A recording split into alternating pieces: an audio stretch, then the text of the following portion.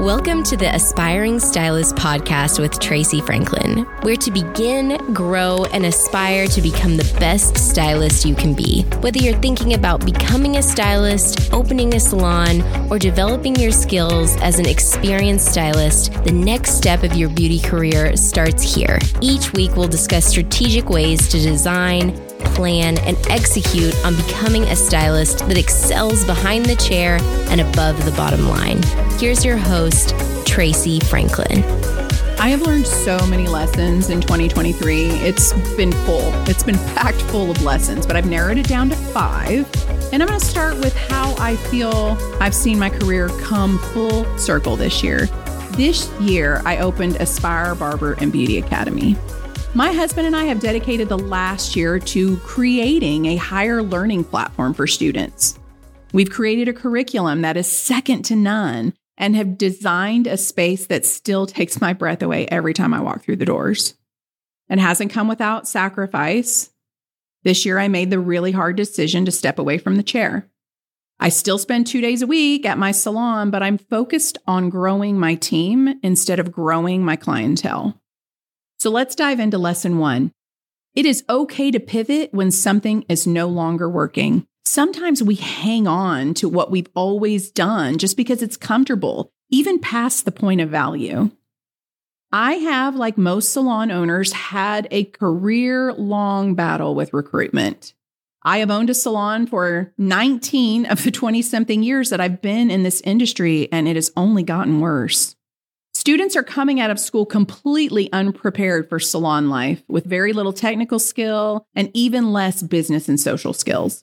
And COVID only made it worse with them online learning and no actual clients to work on. I was putting even more into training these new hires. More work than ever was going into just getting them prepared to take clients.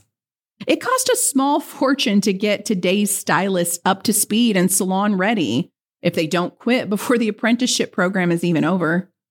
In 2021, I created a state-approved and partially funded curriculum and program, hoping that it would help, and it did some, but not enough. I knew that if something didn't change, I was going to have to change it. And I was still working a full book behind the chair with very little time to dedicate to changing anything. I also knew that I alone could not do what needed to be done. So my husband and I took the plunge and dove headfirst into the unknown and created Aspire. And my goal is still to eliminate my recruitment goals. Don't get me wrong, but I do, however, feel like my mission has changed into something bigger, elevating the industry and how people receive their beauty education as a whole. I knew that the current path was not working for me anymore. There was always so much to do, and I just felt like if I worked hard enough, I could keep it all going. I was running back and forth every day, switching gears all day long with no real structure. Teach a class here, meet a stylist there, take a client here, book a class there. I was going crazy. I was exhausted, and for the first time in my life, filled with anxiety. Behind the chair, I knew who I was. I was comfortable and secure, but honestly, my body was breaking down, and it was clear I could not be the attentive, client-focused stylist that I once was. And I tried cutting back behind the chair, and I restructured what my days looked like. It could work, right? But when you are out of alignment with your higher calling, it's really hard to just keep doing the same stuff every single day. You're desperate for more, desperate for the next level. But you're trying so hard to keep everything the same at the same time. It feels like chaos and everything is harder than it should be. Instead of feeling fulfilled at the end of the day, you find yourself taking inventory of all the things you forgot, all the people you left hanging. What could have been done better? You begin to question everything and everyone. So my advice for a stylist that's feeling stuck, that's feeling like what they're doing isn't working, but they're just too afraid to move on, is one of my favorite quotes. Just beyond the comfort zone is where all the magic is. It's true, but so many of us are unwilling to move beyond the comfort zone. For me, stepping away from the chair felt like I was giving something up, a part of my identity, a part of my worth.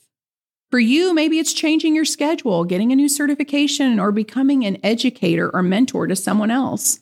If you are called to do it and you keep ignoring it, it doesn't just go away. It lingers in your mind and you find yourself daydreaming about it, playing out scenarios in your head of how it could work. This isn't by accident. This is the universe's way of overriding your fear and some of the old thinking and push you closer to your calling. Can you ignore the call? Sure. But you will notice what once made sense, what once held joy, will feel unsatisfying now. My advice? Be brave. Be courageous. Is it scary? Yes. Is it worth it? Yes, yes. Lesson 2. This is something I have to remind myself all the time.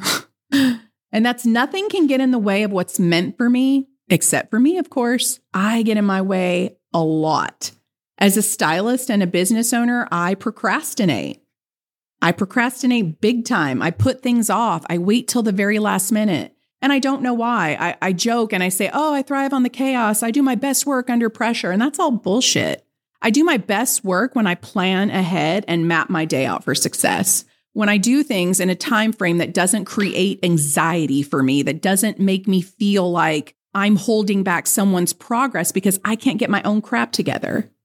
Another thing I do is make excuses, especially now. I'm busier than I've ever been. And it's like I've created this expectation that everyone should understand. Everyone should be lenient with me because, gosh, she's so busy. She's doing so much. But at the end of the day, I want to work with integrity. If I tell you I'm going to do something, I want to make sure I do it.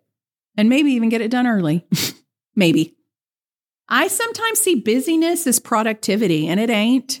Busyness is just busyness. Busyness is running in a million different directions with no real agenda. It's just hoping you can accomplish one or two small things within the chaos that's living in your head. Busyness is not productivity, and you shouldn't confuse it as such. One way that I see stylists getting in their own way is their fear. They minimize the value of what they bring or could bring to the guest experience because they're afraid. They're afraid to ask. It's just a haircut, right? No. It's the best part of someone's day.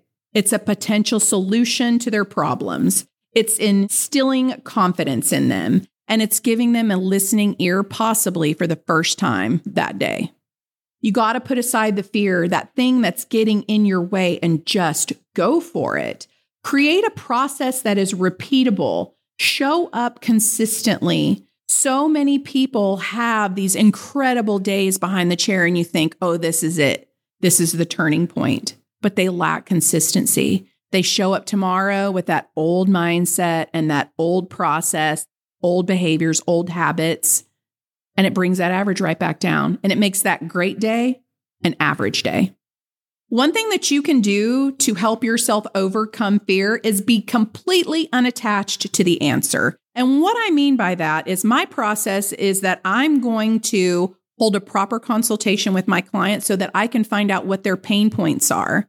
And then I'm committed to offering solutions to those pains so that they can love their hair. There's no reason why everyone can't love their hair. But at the end of the day, she might say no. No matter how nice I am, or no matter how many times I try to convince her that this is what is going to help, she can still say no. And if I make that about me, then of course I'm going to be afraid, right? But it's not about me. We have no reason why the no has been given. Maybe it's not in the budget. Maybe they're going to come back and get it. Maybe they just bought something and they want to use it first. I guarantee you it's going to be a lot of things, but it's never going to be about you. So detach yourself from the answer and do your job. You have to give them the same level of service every time. This goes back to consistency. If you're showing up this just ball of excitement, this bundle of joy, this funny, energetic person on their first appointment, and then they come in for the second appointment and you've brought your bullshit in the door with you, and now all of a sudden you're quiet. You're not really putting any extra effort in. If you think they don't notice that, they do. And that's why your numbers aren't what they need to be. You have to show up consistently. Consistency is doing it even when you don't freaking feel like it. Doing it no matter what. Doing it because it's your job. Doing it because it's your process. Take the emotion out of it and be consistent. Lesson 3, you can still be deeply in love with something that it's time to let go of. So what do I love? What am I letting go of? Well, it's my work behind the chair. Working with clients that have become so much more than clients. They're my friends. They're my family. It's letting go of how I make people feel behind the chair, how much better they feel because they spent a few hours with me. I love making them feel pampered and cared for and relaxed. And I'm going to miss that. I love this. I will always love this. Is it possible to separate yourself from something you feel passionate about or even love and still find the strength to let it go? You can. You start to believe in the real possibility that you could love something else as much. And you believe in the evolution that this change will create something new, but just as beautiful. You let go of the limitations that you put on yourself, that somehow your worth is tied up into what you do. You give others the space to step up and step in. I've placed my clients with the stylist in my salon, and I've been so impressed with how they've stepped up, how attentive they've been to the client's needs, how focused they've been on making sure they have the right formulation for their hair color. It's been a really beautiful thing to watch. And the text messages have been rolling in from my clients thanking me for taking so much time to make sure that they got placed with the right stylist. This is very fulfilling for me. Sometimes you can feel something so deeply that you can almost convince yourself that it's fact, but that is not really honoring yourself. We have to make sure that we have a future that is going to serve us in the long run. So take a nice long look down the road into the future. If things stay just the way they are, would you feel satisfied? Would you feel fulfilled? Is there any real evidence that it won't work out, that it would be a mistake? Or are you operating out of fear? This is how you know whether it's emotion or whether it's fact. Lesson 4, your body will eventually get tired of your bullshit, but it's always quick to forgive and respond to change. So I was not raised to make health a priority. I grew up super poor. I hated it. We ate a lot of food that had been marked down or even given away by the commissary. Physical activity was not promoted, and there was no money for team sports or even a bike to ride. I was hardwired early on that this stuff didn't matter, especially if you were poor. Now, needless to say, my health was never a priority, but changing my financial status was. I threw myself into my work, determined to change my financial future and that of my children as well. My priority was financial health. But after several years, my weight, my health was out of control. I was obese and diagnosed with high blood pressure, prediabetes, acid reflux, and even fatty liver disease. I filled my prescriptions, corrected the issues, and went on living the same way I always had. A few years later, I had my gallbladder removed, as well as several varicose veins in my legs. Nothing changed. Then I started to suffer from chronic pain. Every day doing what I could to manage it so I didn't have to change things. 2 years ago, I made an appointment with a new doctor, one that looked me straight in the eye and said, "Tracy, you're killing yourself. Everything you're suffering from, all the pain, all the disease goes away with weight loss." No one had ever been so brutally honest with me, and it was exactly what I needed to hear. I didn't want to die. I have a beautiful life. I have a beautiful family, and I have a beautiful future. I will never appreciate honesty from anyone as much as I appreciate it that day. I have slowly adopted new habits, and I continue to work toward new goals for my health. It's not been perfect, but not even once have I considered giving up. My body is responding to the changes. I've lost over 40 pounds, and I've cut my medication in half. It almost feels like my body's forgiving me for decades of abuse and is excited about these changes. And it keeps me excited as well.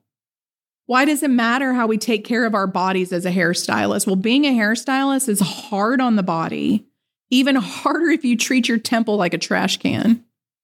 Standing on your feet all day with your arms raised or bent over a shampoo bowl is physically hard, even for the young and the fit and the healthy. Imagine if you're not. Please take care of yourselves. You are worth it. Just ask those who love you. My best advice on how to honor your body and your mind. Step 1, nutrition. With all the chemicals and GMOs in our food today, paying attention can make all the difference. Now, I am not perfect at this. I am battling a lifetime of bad habits and deep-seated unhealthy relationships with food. It's funny how working on your body inadvertently works on your mind as well. I no longer feel the guilt and the shame of someone who doesn't give a shit about their health. I'm proud of myself. I'm proud of the changes that I have made. I know there is still a lot of work ahead of me, but I'm inspired. I'm lighter, I'm stronger, and I'm more determined than ever to be here, really here, present in this beautiful life with these beautiful people I get to call mine. Lesson 5. Never let anyone all the way in. You have to have boundaries with your personal life, with your business life, and even your wallet. Building professional boundaries is something I've had to get really good at. Some lessons can only be learned the hard way, but they are the most valuable ones. And letting people in is a beautiful thing, don't get me wrong. I love my tribe, and I love the relationship that I have with them, but I have had to put up some boundaries where they didn't exist before. A few examples come to mind. Finances, for one. There should always be boundaries in place. No one should have access to all of your financial information. People you give power to will not always use it well. Never create total reliance on anyone. This place couldn't run without you mentality is not a compliment to you as a business owner or them as an employee. Keep your eyes wide open. You may be really surprised what you see. Look at your business with intention. Look for the things that are going really well. I'm not here to present some doomsday thought process. Like there probably are some things in your business that aren't working well, but identify the things that really are as well and make sure you congratulate the people that do their part to make that happen. Never blindly trust anyone completely. Like you are going to feel like in this life, you come across people that you can trust with anything, but they'll surprise you. You gotta create boundaries. I'm not here to tell you to throw up walls and not let people in. I'm here to tell you to be smart about it. People usually have their own agenda, and it may or may not support your vision. Don't be afraid to let those people go. There's nothing wrong with them. There's nothing wrong with your vision. Sometimes it's just not a fit. So what advice can I give to a stylist that's trying to build their profession, keep boundaries in place? One thing is never overshare personal details about your life with clients or coworkers. And I said overshare. You are going to have clients and coworkers that deeply care about you and deeply want to know all the beautiful things that are happening in your life. And I think sharing those parts of yourself with someone are completely acceptable. But with clients, shouldn't it really be about them anyway, with just a little sprinkling of you mixed in there? Keeping the conversation client-focused is a really great way to make them feel important and help you avoid oversharing. With your team, you can open up a little more, but try to keep the conversation light and positive as much as possible. They will see the balance and respect your boundaries. Plus, no one likes a negative Nelly. If people are walking out of the break room while you're in there, it might be time for a shift. I encourage you to look back and reflect on the lessons that you've learned in this past year. How have these lessons shaped you as a stylist? And how will they make you a better stylist in 2024?